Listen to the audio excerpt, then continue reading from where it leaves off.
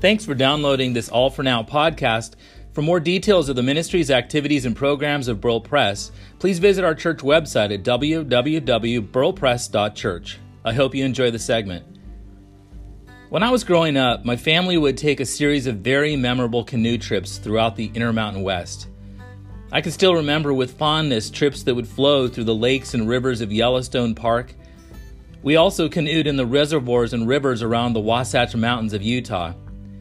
One summer, we even canoed the very river that Lewis and Clark and Sacagawea ventured down in their western trek in 1804, floating the Missouri River in Montana. One of the many lessons I learned on those canoe trips was about river deltas. River deltas occur when the river or a stream empties itself into a larger body of water, like a lake or an ocean.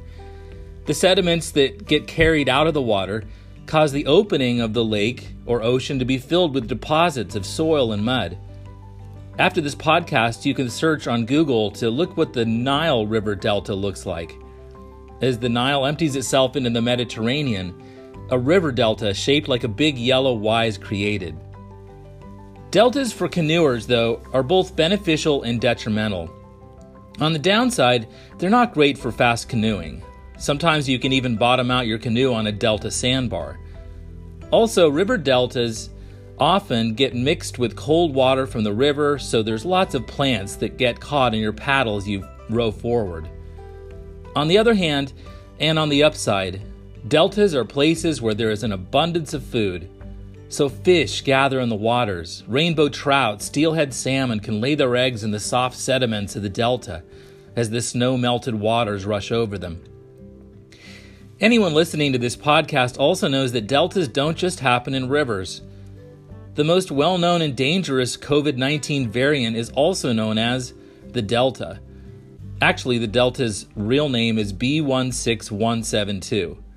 Let's just stick with Delta. Now, I'm not trying to diminish the tragic results and impacts this Delta variant is having in our world. And I'm also not trying to minimize the real risks this Delta poses to all of us. So wear a mask whenever necessary and take the vaccine if you haven't done so. But I am wondering if the image of a river delta might be a helpful metaphor at this time in our lives.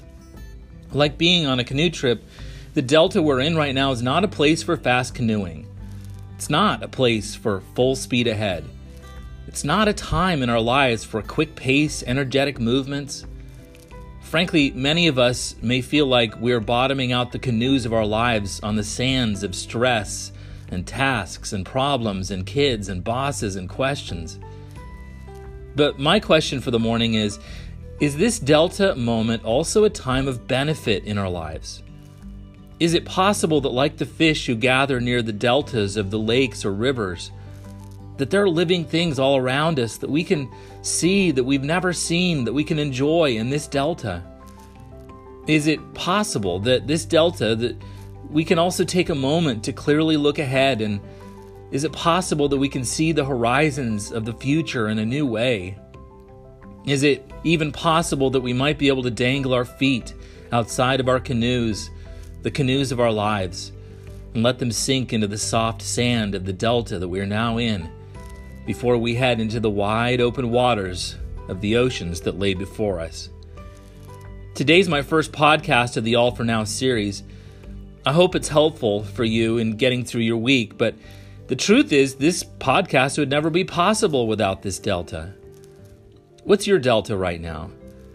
If you're like me, you're seeing both the detriments and the downsides, as well as the possibilities and the pleasant vistas of the delta that we are now in. This is Graham Barrett, hoping you have a great week. All for now.